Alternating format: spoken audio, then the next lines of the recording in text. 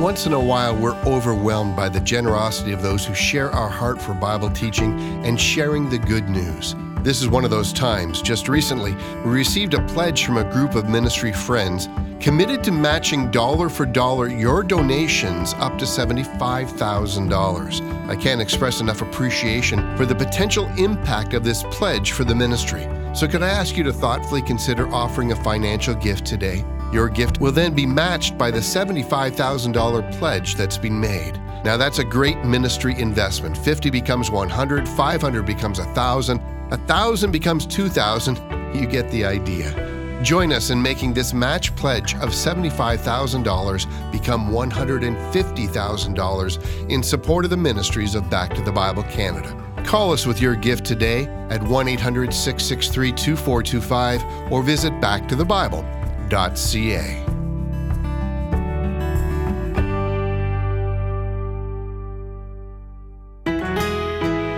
Hi, this is Ben Lowell, and this is Back to the Bible Canada with Dr. John Neufeld. Well, today we're continuing our series, I've Got Questions, with a message entitled, The Ways of God. So let's turn our Bibles to John 3:16 as we join Dr. Neufeld now.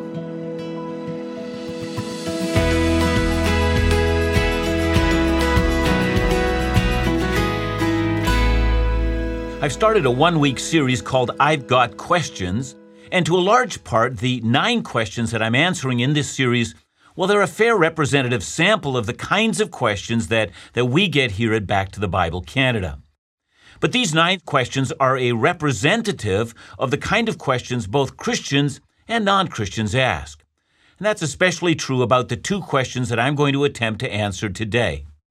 The first is the Bible the only holy book, or do Christians acknowledge other holy books as well? And the second is the difficult doctrine of hell. What is hell? Do we still believe it? Does the Bible teach it? Who goes there? And how do we reconcile this belief with the claim that our God is the God of love? So both extensive questions, and in both, I can only begin to scratch the surface. But I'm going to say that with both of these questions, we will get an insight into the ways of God. First, that God speaks, that is, He communicates.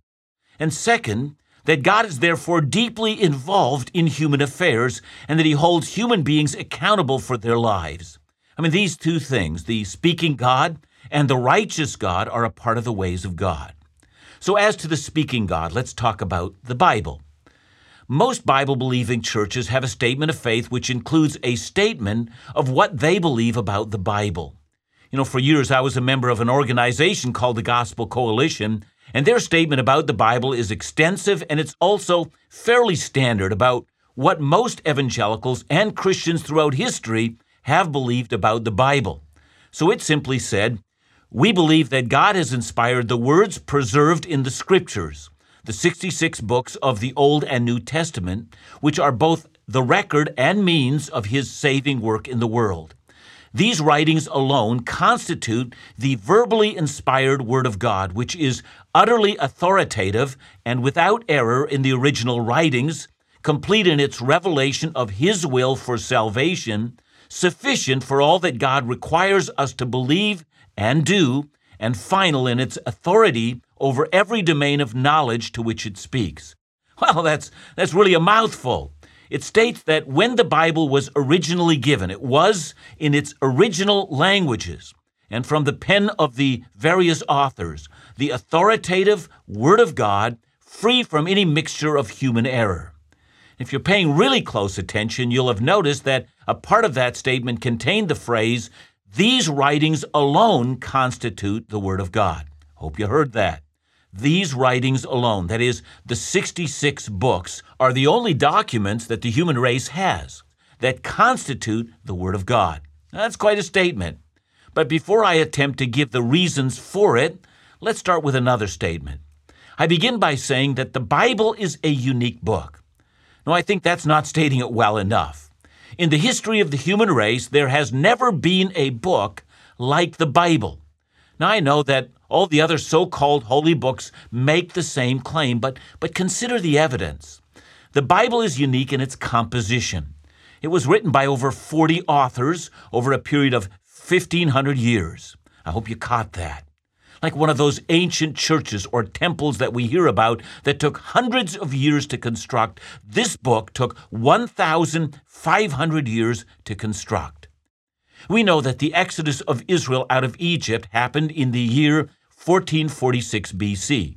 We also know that about a year later, 1445 BC, Israel was at the foot of Mount Sinai, and there she received the Ten Commandments, which were written on stone tablets. So let's say the first words of our Bible were written in 1445 BC. See, we also know that the last book of the Bible, the book of Revelation, was penned by John while on exile in the Greek penal colony on the island of Patmos around AD 95.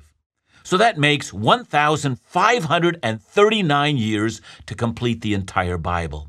Look, there is no book in your library that took that long to write. Now, the Bible was written by some 40 authors. The Bible was written in 3 different languages: Hebrew, a few chapters in Aramaic, and then in Greek. The fact that it doesn't appear that way in the book that you purchase is because it has been translated from those original languages. Add to that the writers of the Bible were almost all Jews, and then add also that some were kings like David and Solomon. One, Moses, was the establisher of the nation. One, Joshua, was a military general. Many were prophets. Some were worship leaders, and some were scribes. And Amos, well, he was a farmer. And furthermore, the Bible was written in palaces and in prison. That is, it was written by people in power and by those who were thrown into prison by those who were in power. It was written on 3 continents. It was written by men of vastly different educational status, from very simple men to a man like Paul, who would have been one of the leading scholars in the world in his day. I'm still not done. The Bible represents a great variety of different literature. Some sections read like a detailed legal text. Other sections include statistical data. Some sections are historical narrative. Some sections are poetry. Some sections are letters. And some sections are what have been called apocalyptic literature, which means that it employs highly symbolic language and includes images of terrifying beasts and visions of disaster and hope. Now that alone makes it unique, but add to that this one stunning feature. In spite of all of that variety, the Bible contains one storyline from front to back. It begins with the account of God creating, then moves to the fall of man and the promise that God will bring a Redeemer to restore that which was lost in the fall. From there it moves to God creating a people through whom the Redeemer will come.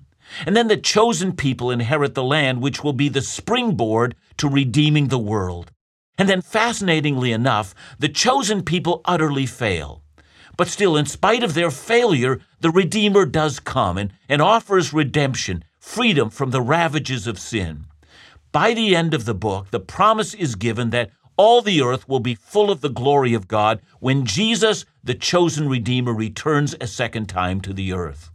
Now, in between that storyline are amazing and unexpected twists in the plot line. And along the way, God's people are taught how to live wisely and how to avoid ruin. But here's the important point. Because the Bible covers such a long time span, it's amazing to see how many earlier promises are fulfilled later on. The Bible predicted the rise of world empires, which indeed came into being exactly as predicted.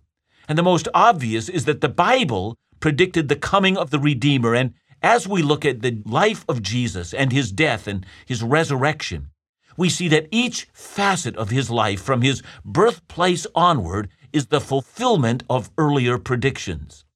And that brings me back to the point, the uniqueness of the Bible. We have to think that if God were to write a book, that is, if it were actually from God, well, we'd have to expect that it would be different from every other book in the human race. If we were to go to the U.S. Library of Congress, which is the largest library in the world, I understand over 164 million items, that it should be obvious that if God wrote a book, that there would be no book in human history like this book called the Bible. And that's precisely what we have. Many of the other so-called holy books are the product of but one author, or are a collection of writings over time, but don't tell one single story. This, quite simply, is the book of books, the writing that surpasses all other things. Now, of course, there's so much more that could be said. Of great interest is how the 66 books of the Bible came into a single volume, and that in itself is a story not of human arrangement, but of God's superintendence. Then we might look at how the Bible has been preserved over the years. We would find that we have more ancient manuscripts supporting the accuracy of the Bible than any other ancient book. Then we might look at the archaeological finds that verify the truthfulness of the Bible's message. We might examine and compare the various parts, finding it free of contradiction. We might also notice that in terms of today, the Bible is the most sold book in human history, that it has outsold its nearest competitor so that it has virtually no competitors. Even in the last 50 years, it has sold over 4 billion copies. The next competitor came in at 800 million. And then the Bible has been translated into more languages than any other book in human history. So that's all but scratching the surface. To argue that this book is unique, that there is no other book like it, well, that's objectively true. There is no book that compares to this one. There simply is no book like it.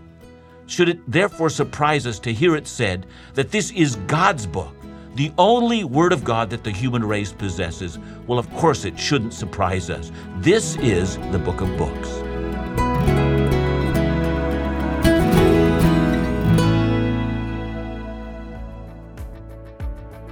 There's a new challenge of reaching Canadian young adults for the gospel.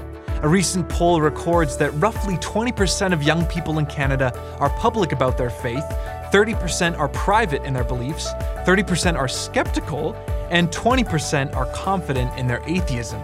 It's encouraging to hear that roughly 80% aren't necessarily opposed to the supernatural.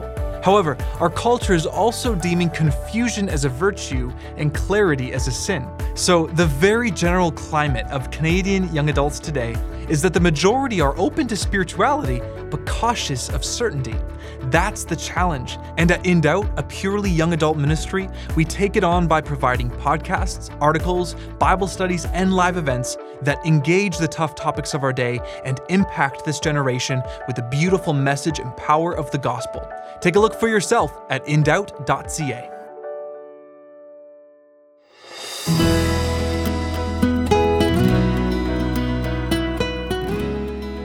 We're talking about the ways of God. God is the speaking God. He communicates through creation itself, which declares His glory, but He has specifically communicated by giving the human race a book. But now, speaking of the ways of God, let's ask the second question for today. How can a God of love threaten the human race with hell? How can a God of love send people to hell? But then again, when you think about it, the second question is not really a question, is it? In the crude and crass parts of our society, people are regularly telling other people to go to hell, aren't they? And furthermore, when I hear of people committing horrible crimes, or when you think of acts of terrorism or the crimes of ISIS, people talk about the perpetrators of these things deserving hell. Or to put the most easily identifiable example forward, don't you think Adolf Hitler should go to hell? A great many people, regardless of Christian conviction, think he should. After all, if there is no justice in the end, well, would it be loving to have a God who does not hold people accountable for their crimes or simply winks at the decimation of the lives of others? Imagine a country where murderers and rapists and people who steal and people who swindle the elderly out of their life savings are not prosecuted. Would we call that a loving country? Well, of course not. It's not love that allows the guilty to go free. It's the lack of love that allows the guilty to go free. But the critic might want to take me on that issue. That's not the problem, you might say. The real problem about hell is that you Christians believe that if anyone doesn't believe in your religion, they're going to hell. But I respond, that's not what informed Christians say at all. Listen to Isaiah 59, 1-2. Behold, the Lord's hand is not shortened that it cannot save, or his ear dull that it cannot hear, but your iniquities have made a separation between you and your God, and your sins have hidden his face from you, so that he does not hear. Or listen to Ezekiel 18, verse 20. The soul that sins shall die. Or Romans 6:23, for the wages of sin is death. Or listen to the details in Galatians 5:19-21. Now the works of the flesh are evident: sexual immorality, impurity, sensuality, idolatry, sorcery, enmity, strife, jealousy, fits of anger, rivalries, dissensions, divisions, envy, drunkenness, orgies, and things like these. I warn you, as I warned you before, that those who do such things will not inherit the kingdom of God. For that matter, listen to the words of the book of Revelation, words that describe the final judgment, in which God decides heaven or hell for every single human being. Revelation 20, verse 13, and the sea gave up the dead that were in it. Death and Hades gave up the dead that were in them, and they were judged, each one of them, listen, according to what they had done. Listen, I could go on, but this point needs to be made. People don't go to hell for not believing in Jesus. They go to hell because they've sinned against God, or they've rebelled against infinite holiness and justice and righteousness. Sin is a crime against God.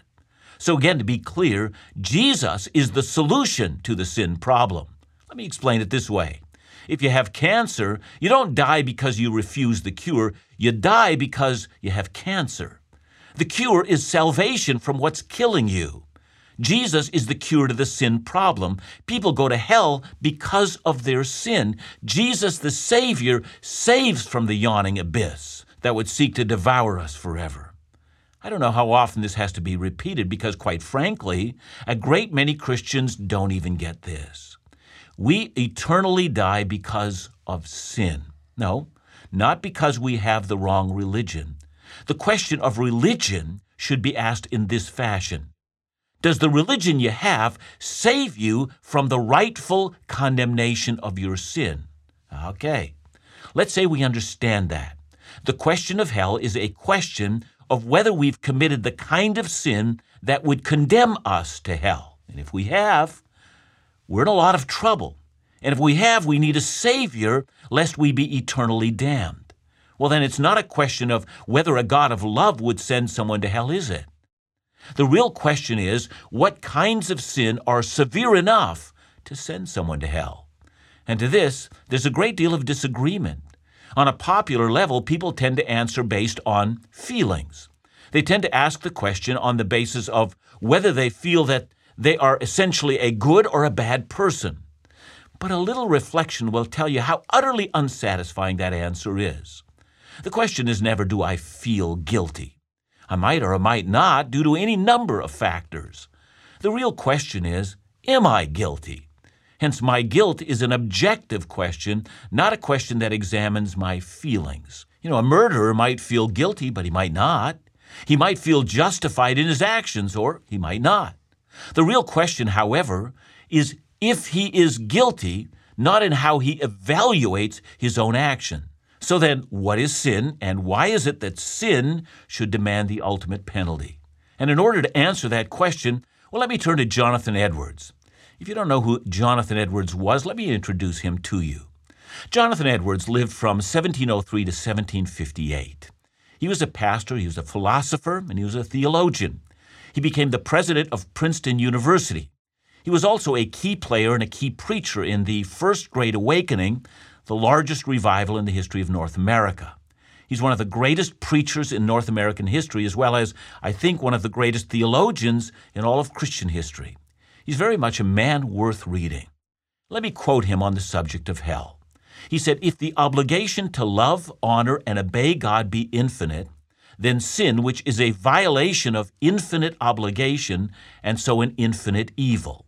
Infinite evil deserves infinite punishment, therefore such a punishment is just.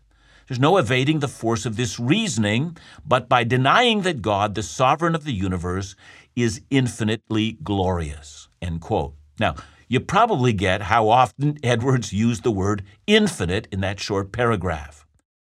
Each human being created by an infinitely glorious God has an infinite obligation. That is, to love and obey the infinite God.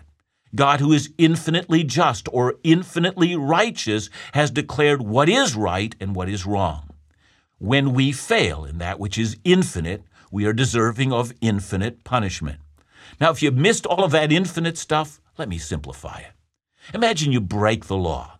Let's make it a minor matter. Let's say you are caught speeding, just a bit over the speed limit. Should you go to jail for that? Well, of course not. It's hardly an infinite crime. It's a minor matter. Now, what should happen if you willfully kill your neighbor's son for, let's say, for playing the music too loud as he drives by in his car? That's a major crime, and it should warrant a large penalty as large as the nation can offer. Is it an infinite crime? Well, I'll leave that to you to decide. Now, let's up the ante. Let's say you planned for and brought into being an ethnic cleansing, killing millions of people because they're either Jewish or Armenian or Bosnian. The examples are actually many. And that's worse than killing the neighbor's son. That's killing everyone's son and daughter and brother and sister. Now, is that an infinite crime? Well, I guess it depends on what you consider to be the worth of a human being. And here, I invite you to think about what Dr. Edwards said. What if love and obedience to God is an infinite obligation? What if it's really true that God is the only being who has infinite worth? Do you see our problem? Most people have never considered just how great God is. That's why they find hell abhorrent. They would willingly send someone to hell if they raped a child, but would not send someone there if they committed a crime against God. And listen, it's not to denigrate the life of a child, but it is quite something if the God who exists is actually infinite. Jonathan Edwards is right. If the God who exists is the God described in the Bible, what then do we make of our sins? David thought that in Psalm 51. He says of the sin of adultery, he says to God, against you and you only have I sinned. In his mind, that made the sin not better, but worse. That's why the gospel, the good news of Jesus, is that the one against whom we sinned still loved us enough that he would send his only Son into the world, that whoever would believe in him would not perish, but have eternal life. See, that's the amazing thing about God. He both communicates, he has communicated in the Bible, but in his communication, he makes an offer of love to a condemned world. Come to me, he says, and be saved. Even though you've sinned against me, he says, I will, out of my own goodness and mercy, offer to you my Son, so that you might be saved. What an offer. What an amazing thing we learn when we ask questions about the ways of God.